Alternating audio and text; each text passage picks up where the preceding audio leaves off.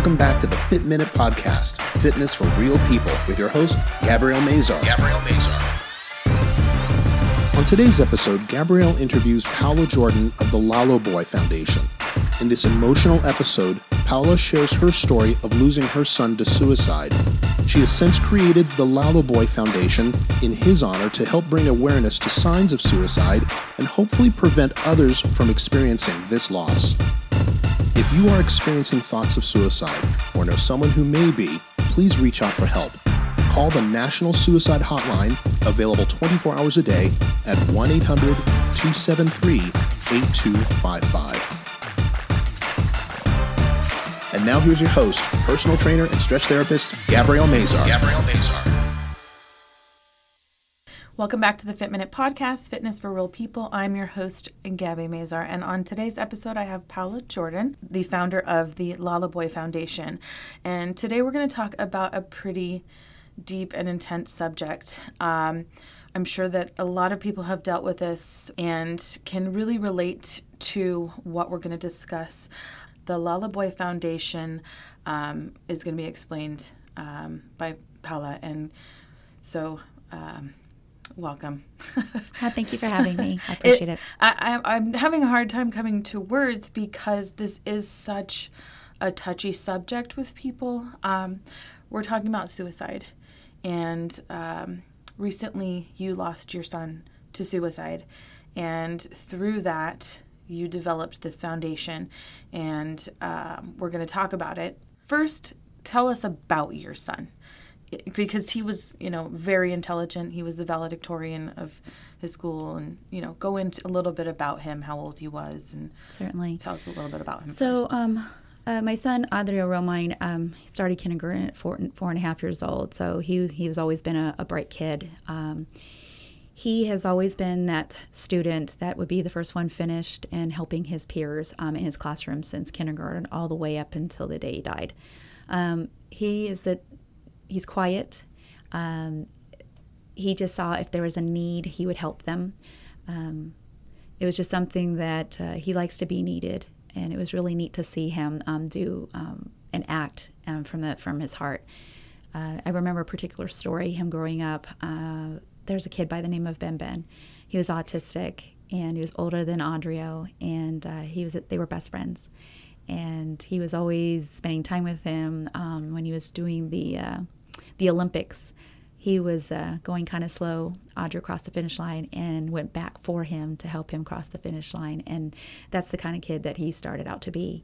He continued to do that through the years. Not the parents, but the teachers actually utilized his talent in where, hey, Adrio, you're done. Why don't you go and help your peers? And so he'd gladly do it. He was a prankster. He was funny and such a goofball, but we're a goofball kind of family. So that was just the nice things that we could see about him. But fast forward to being a teenager, he continued to be quiet. I didn't have a lot of friends, but that was normal for us to see. So there was really no signs.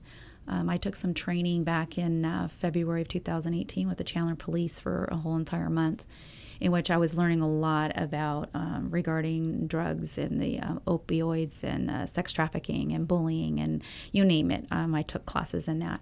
But we were talking on suicide, and it was just interesting what they were saying about the symptoms. But I did lose my son May 11th, and there was, to me, raising him and being a self-employed mom for 21 years, I was able to be around both of my children and work my schedule around them and be a present mom with them.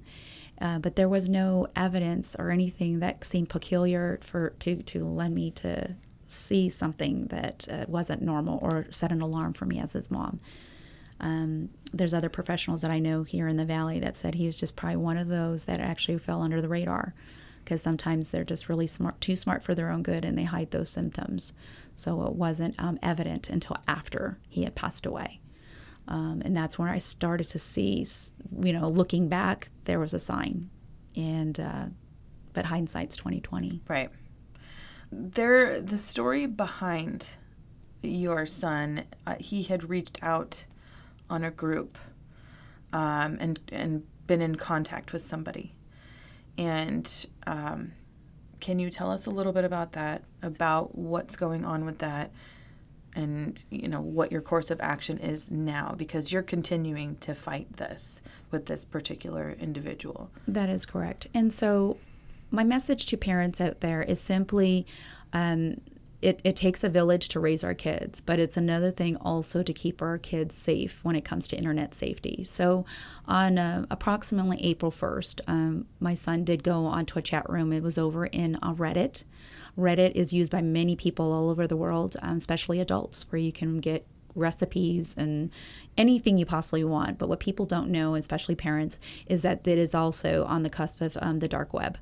There are people that are on there that don't have your children's best interest. Predators. That's correct. Right. And that's a great name to describe this situation. So there is a spot in Reddit, what is called the Suicide Watch. It's a place for people to go and talk with other people that are like mind, that are going through the same thing, and they just want people to understand them and what they're going through. So my son did go there. He was 17. And in that, he helped a couple of people. I read some of his threads in which he was helpful and positive and so on. But this particular person, they took a conversation off, to the side. It's in a private chat. And so my son solicited actually that it was with an adult. The adult, and my son being a minor, they had this conversation since around April 1st to the day of his death, actually leading hours before his death. He was in communication via text. And we'll get into that in a little bit. But the main thing is you read the dialogue from very beginning to end, and I've read it over 4 different times. It always presents itself differently, especially when your frame of mind changes. But basically, they were confiding in one another as to they're each suicidal, why they're not happy in their life, and so on. So they're building this rapport. But what was going on in the communication is that my son did have an interest in committing suicide. He was depressed, unbeknownst to us, but he was. And he's talking about different methods on how to take his life. And it appeared to me on the way the conversation was is that he was being herd into a different, herding like cattle into a certain area. And in that, they were talking more about using a gun. And in that conversation, it was very specific in nature onto how they would use a gun, how what size bullet is big enough, what type of gun is appropriate, what is lethal, what's not lethal. Should I go above my temple? At what angle should I do it? Should I go through my mouth? Should I go through the back of my head? I mean, this is a little graphic, but this is how they were talking. I do have 390 screenshots of these communications, which were very alarming. I was able to get my hands on this 2 days after he died. Many people that lose someone to suicide don't get answers ever. I was very fortunate to get this information, so I did turn to authorities with the information. Can you tell me, this is very new, and for a parent that is going through this as well, what would you tell them? How could you reach out to them, and what would you say to them to help them get through this? If their kid is on the internet chats, or are you saying that are in a state where they're in depression? I would say after the fact, after losing a child or losing a loved one to this, how can they cope, and what would you say that has somewhat helped you? I mean, obviously you're still in this, and you will never ever move forward or get over this ever, losing a child. But how can you help someone else that's dealing with the loss of a loved one?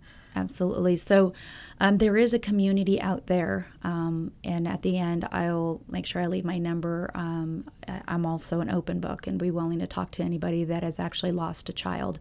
A lot of times there are some grieving programs out there, support groups, and I recently participated in one that did not resonate with me because they were talking about losing a spouse, and that program is called Grief Share. It's a fantastic program, but when you lose a child, it is not substantially the same. It's substantially different. There is support groups out there with impact that I've actually participated in, and I found it to be very helpful in the very beginning. There There is a support group over on Facebook that I belong to, and it's very supportive. It's just other people just like ourselves that have lost a child, and where you could just be real at 2 a.m, whatever you're going through, and they're literally there for you. I met them in person. I've had coffee with them, and it's just so nice to talk to someone that have been in my shoes and are still in my shoes. So they do exist out there. I would caution you to try to keep it to yourself, because I think the more that you talk about it, just with just someone just being with you, whether they're just elbow to elbow with you and not having to say a word, that sometimes just enough. There's people, friends in your community that they are awkward. They don't know what to say or how to respond to you. Just please don't take offense to that. They silently are in your corner, but it's just sometimes not in the way we need them. But you know what? They're doing the best that they can. And I know it's only been 4 months for me, but I've learned that there are people that truly care, that I personally like to hear my son's name. I don't mind people talking about him, and some of your friends and family don't want to bring his name up because they don't want to hurt you. And I would say to the friends and family out there, it's okay to talk about the child is no longer with us, because he was part of our memories, he was part of our lives, and it actually does bring some joy to talk about it. And I think that's the one thing that a lot of people don't understand when someone loses a child.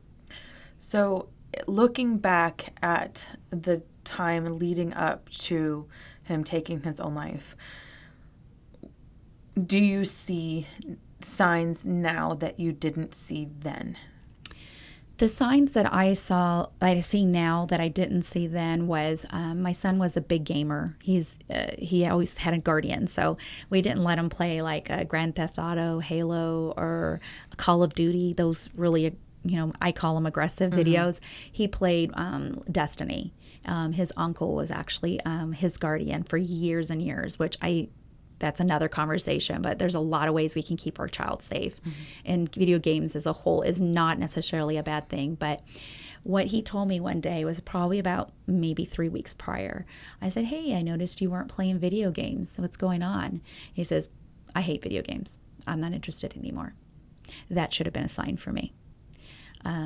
But what his habits were in the past is that he would binge watch, like Prince of Bel-Air, a lot of these family shows. He would binge watch. I guess because he's in between games, he won the game, so he had nothing to do. So I thought that was kind of one of those moments. But that should have been a clue.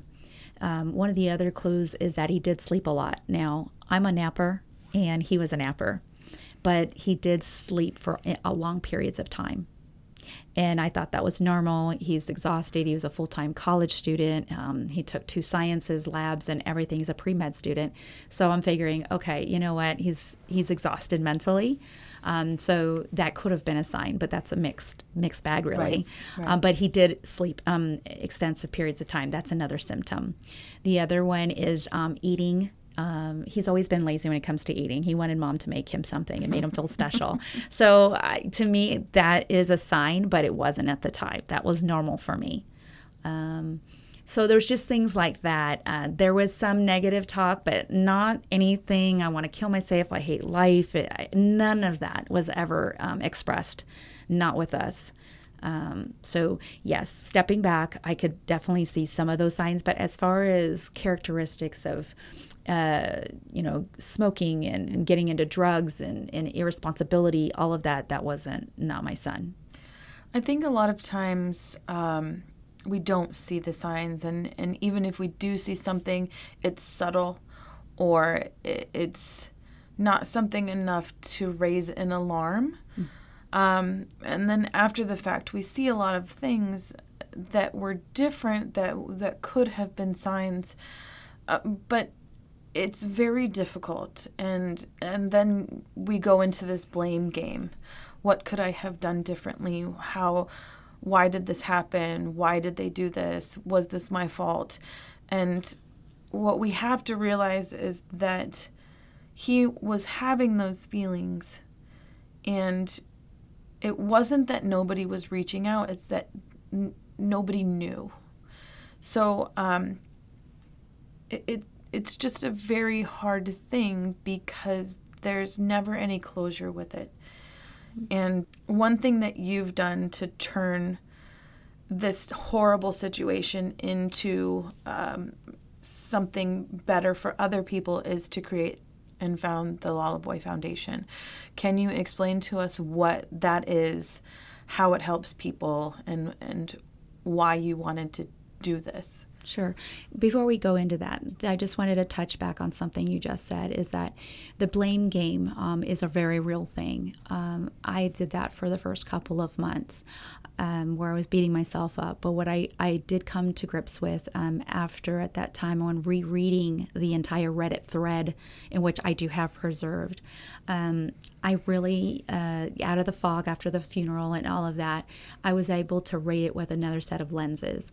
And in that, I can honestly say that it wasn't my fault. It's not it's a big statement, but my son was already thinking about this for some time before this person talked to him on Reddit. It just so happens is this person is an adult predator, and there were things that he could have actually said and done or make a report to because he was very active in taking his life. And so there was many opportunities in being able to deal with that. But going back to the blame game is that it wasn't my fault. And I know that I was a present parent, but there's a thing called concealed depression. It's an article that I read recently. It is fantastic. It really helps me understand my son more. And it's something that I have as a resource, and I can share that with whoever wants it. Yeah, I'll share it on in the show notes as well, so people can. Fantastic. Can read that. It really helped immensely for me to understand that I can't turn back the clock, but one of the other signs that is evident to me now is this depression was going on in his senior year. Because the night before his graduation, being the valedictorian, he told me, I don't want to go to graduation. It's not a big deal. I thought he was being a prankster and, pulling my leg and whatnot, but he was serious. I don't need to go there. I don't need the accolades. I'm fine. I know what I accomplished. So he's very matter of fact about it. But that was the night before. This is the first time I'm actually sharing this. It was the night before that he didn't want to go to his graduation. I mean, I think he's glad he did, and he's had a lot of smiles, and he did hang out with his friends and all of that. But that was a conversation I did have with him the night before. So this depression has been there. It was just hidden extremely well. And he was saying that some of his fears, he was afraid to be an adult. He was scared and didn't know what he wanted to do. And that's part of why he was feeling these feelings. I think in part, this is, as his mother, is my interpretation, if you will. He was set to go live on campus. On June 24th of last year, after he graduated, he went to do his little orientation. Mm-hmm. He didn't want mom to go with him because he's 16. I'm grown. I don't need my mom. I said, Audrio, I really do need to go because you can't sign any papers. You're a minor, and I'm the one that has to sign for it. He still wound up going by himself. So when he came back home, how did it go? How did this go? How was the dorm? I didn't go to the dorm. Oh, how come? Because I had to have my parent. He didn't like that. So, but I mean, fast forward in that conversation, I just saw something in his face that I've never seen before, and it was fear. And he's like, Mom, can you tell me why I can't live at home? So senior year was actually kind of a difficult time for us because he had some attitude, that kind of a thing. But that's what teenager does exactly. And so with that, I told him, I said, look, there's going to be respect in this household, and I don't have to let you live here, but you need to respect here and do your part as being a member of our family. And so I said it's something I would definitely consider and get back with him on. But he was just really nervous energy. If I lived here, I can help you save money. I don't have to spend your money. I can go, I can do my part in doing this, helping with the dogs, and, just going on and on about a list of things. So obviously this was weighing on him. So the long and short of it is that a couple days later, him and I did talk, and we did do an agreement, and he did sign it. Actually, he was on his way to Japan. And we had a wonderful, wonderful year. He did live at home. He went to Barrett, and he could have stayed there, but he didn't want to.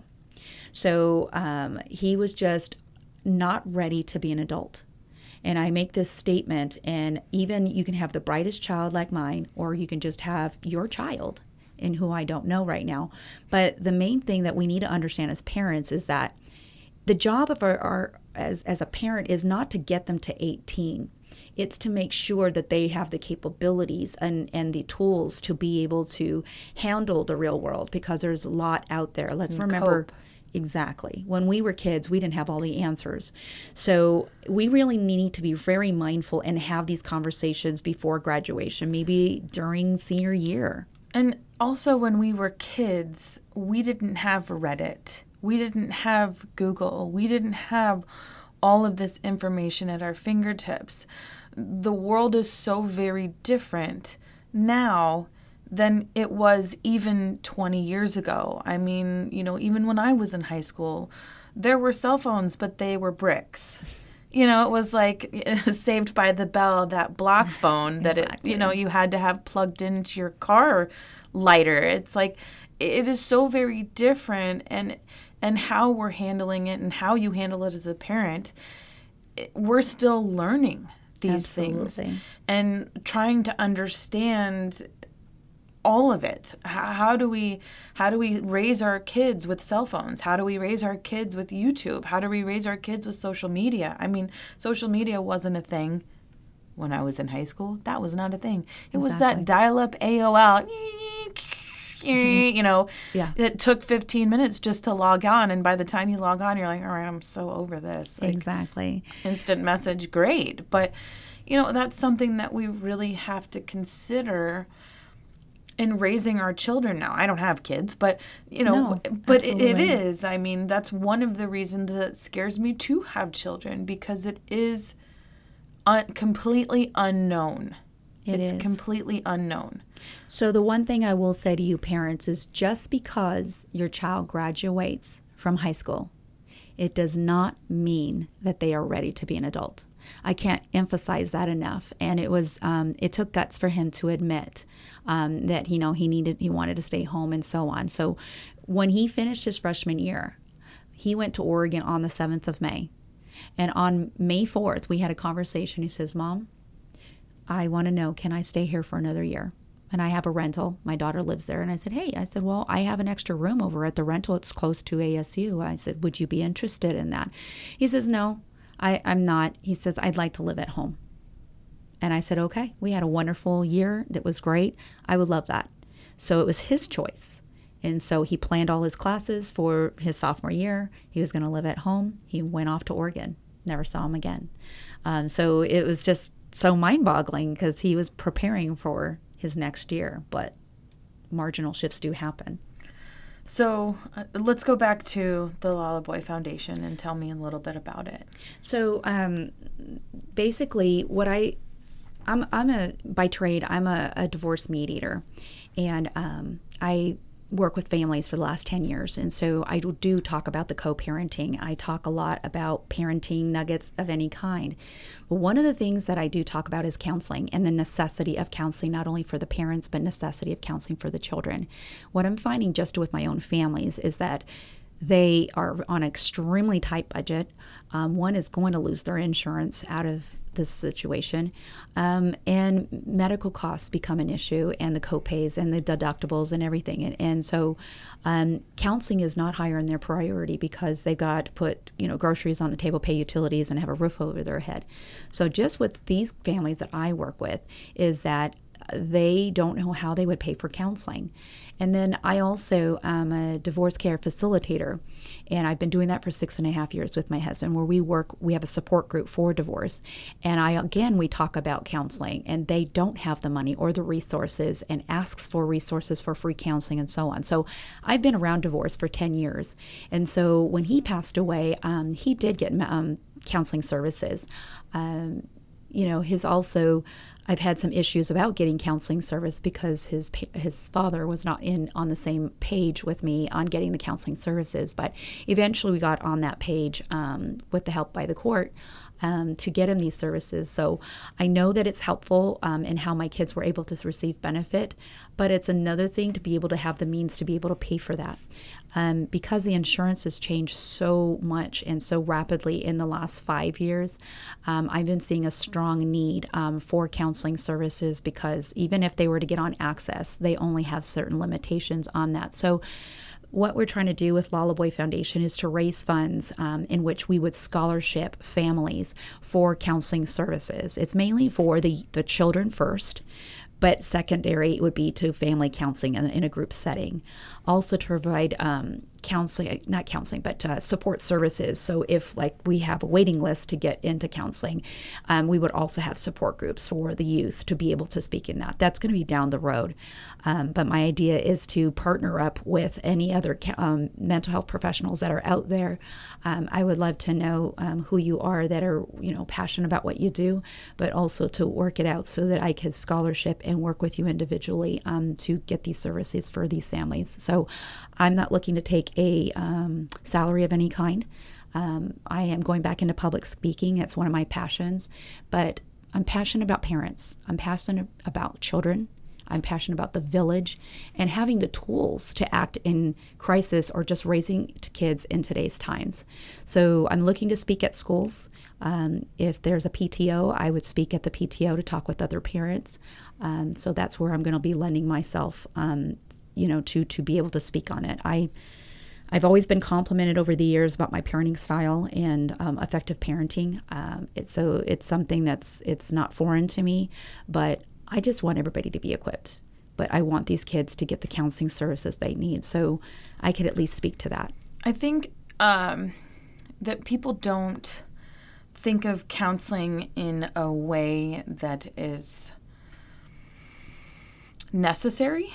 I think people think, oh, well, I'm not crazy. There's nothing wrong with me. Why do I need counseling? But what we need to understand is that, especially, working with families in divorce, a lot of times the parents aren't on the same page and they're back and forth. And the person that's affected the most in that relationship, or non-relationship rather, is the child. And even though you don't see necessarily something wrong with your child, that's a trauma that they're trying to cope with, because they don't understand that it's not because of them that their parents are separating. Their belief or their thought sometimes goes to, this is my fault, mommy and daddy don't love each other, and how they deal with it. So even something as small as taking a child to counseling to cope with that, and to really let them know that it's okay, that, mommy and daddy are better this way, they can be better parents this way, and it's not their fault, I think is huge. But, I think traditionally we think of counseling or psychiatry even as more of something that you go to when something is wrong, or when something, when you're crazy. But it's not. It's something, my boyfriend and I, we go to counseling often because we try to deal with issues in our relationship to make us stronger, because I don't want to harbor anger or hate, or, not that I hate him, but, it helps you to understand the other person's side of the story, or just to understand why you're feeling a certain way, or why, you're reacting a certain way. And if you have a third party, a mediator, a counselor, to say, this person feels this way, or you're saying these words, why are you saying it this way, and why do you feel that way? Mm-hmm. And even if it's just in yourself, it might help in that situation, to maybe prevent to prevent suicide, or to prevent terrible things from happening. So getting early intervention, even if you don't think something is wrong, can definitely help. So some of my training, I have actually learned that counseling is a tool. And I'm in my second marriage, and we get a tune-up. I like to call it a tune-up. Yeah. And it's actually been really helpful. A couple years ago, I needed a tune-up. I was going through something going on, and it was super helpful. And so there is no shame in that. And that's kind of what I do share with my parents, is that it's just getting some tools. And so it goes back to when the kids are little. Let's say they're in elementary school. It is not a bad idea to maybe find a counselor, maybe in your neighborhood or by referral of a friend that has a child in counseling, and have an introductory meeting with your child with that counselor. And then probably about 5th or 6th grade. And then they're going into junior high. So let's just say summer of after they just graduated from 6th grade, they're going to be going over this big threshold of going into junior high. They're going through a new season, and everything's going to look different. There's going to be different structures and so on, and it can be very overwhelming to the child. So that's a great opportunity to make another appointment with the counselor, just to kind of brush up after maybe they started after a week or two, or just prior to, because there might be some anxiety that they are holding on to. And then there's high school, and they probably would need a counselor more often because their hormones, they're growing, absolutely. And Hormones, everything. Emotions, you're angry, you're Subjects. happy, you don't know how to deal Absolutely. with puberty and so what you've relationships. Just done, you've just taught your kid that in elementary school that it's okay to talk to someone that's not mom or dad. Yes. I think parents take it very personal that why don't my kids talk to me? And sometimes it's easier for them to talk to someone else because they don't feel that they'll be judged. So be okay with your kids talking to someone other than you, whether it be an uncle, an aunt, a grandma, a grandpa, or a counselor, or a teacher. It's important that they're talking to someone, because what's happening in today's time is kids are talking to kids and they're not talking to enough adults. So I was told this. I think it's great sound advice, simply to give those introductory meetings with their counselor. So if there is in crisis, they can be asking for counseling on their own and feel comfortable they already have a relationship with one, and they kind of are on speed dial. And that also goes with parents. We all go through different stages and we get overwhelmed as parents. It's okay. But what happens is when you're talking about counseling, it's not so much that my family as a whole saying that counseling isn't necessary. It's the associated cost. And that's why we want to get these resources and have referral partners that we can help them and help these families with their specialty. So just know that dialoguing about it and being okay with having tune-ups in our lives is really, really okay. Absolutely. And I think it's great that you're trying to reach people in that way, because you're right, the associated cost with it is often the deterrent as to why people do not seek help, whether it's medically, mentally, physically, whatever it is. It's very off-putting, and people have that fear, I can't afford it. But you need it.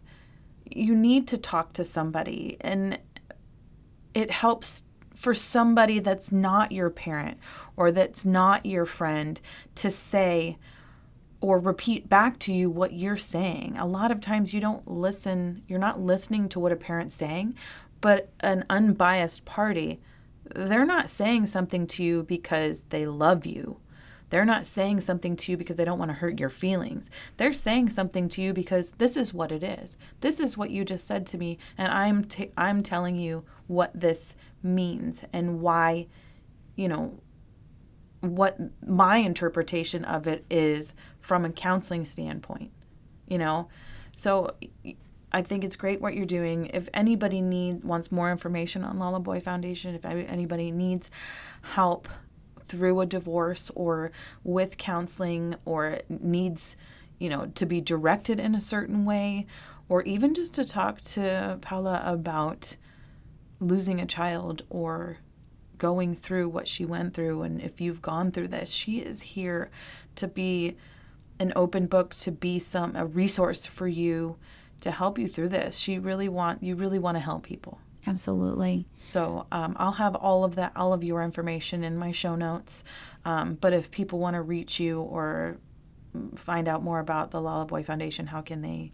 They can reach me at 480-612-4656. That's 480-612-4656. Okay. I will have more information on her. So please, if anybody has any suspicion or any idea of someone in their life, some loved one, please reach out to them, because they may be going through something that you don't understand, and they might need the help that they're not getting or they don't think that they're getting. So there's one more thing I wanted to add, and that is that for you parents, in my situation, I don't want you to become a member of my club. But many of you don't know, but there is no law on the books right now for an adult to talk to a minor child about self-harm or suicide. That is the midst of what I'm going through right now. It's very upsetting. This whole process of 4 months, they basically closed the case in 3 jurisdictions. California, Oregon, and Arizona were affected by this case. There was a joint task that was Arizona and Oregon working together on this. But I did talk to the FBI. I did talk to Scottsdale Cybercrimes. All of them said that their hands are tied. There is no law, and you need to talk to your lawmaker. So right now, I've reopened the case over in Oregon. The sheriff's department there is actually taking it upon himself to see about what they can do to change legislation, and reached out to the state senator and the state representative, and I think it's the AG's office in Klamath. They are actually looking at changing the statute or something like that. So I'm supposed to do an interview shortly with them. And here in Arizona, I do have a representative here that is supposed to meet with me pretty soon and being able to help me put something together. So I won't stop. But it needs to be illegal. It's not taking, this is an argument people bring up, is that it's infringing on their civil liberties for, being able to have the freedom of speech. Freedom of speech is in our Constitution, but in freedom of speech, it does not talk about inflicting harm on other citizens, upon themselves. Especially a minor. And that's the situation. I'm only going after the minor aspect because this is about my son, and thereafter, once we get that into play, there will be other things that I want to go after as far as like for special needs or vulnerable adults and that kind of a thing. So everything is a step-by-step process, but there is no law. So what I ask you parents to do is please enlist in your parent controls on the computers and other devices, and also using a program like Bark. I have a link that you can actually use for trying it out. But at any rate, these resources are out there, but it does take parents and the village to help keep your kids safe. Yes, it does. Thank you so much for coming on today and sharing your story. And we will all think about your son, and all of us hopefully can help in some way. So please reach out. But really, thank you so much for sharing. Thank you for having me. You're welcome. So thanks everybody for listening, and we will see you next week. Thank you so much for listening to the Fit Minute Podcast, Fitness for Real People, with your host, Gabrielle Mazar. If you'd like more information on today's episode, you can find it in the show notes, or you can find it on Gabrielle's website at www.healthybodyworksaz.com. You can also find out more information about Gabrielle's fitness vacations. Be a guest for the all-inclusive Fitcation to Kauai, February 29th through March 5th, 2020, or join us in Banff, Canada, July 25th through August 4th, 2020. Be sure to share the show, give this podcast a great review, and subscribe so you don't miss an episode. Join us next week to hear more stories from people just like you. This has been the Fit Minute Podcast, Fitness for Real People with Gabrielle Mazar.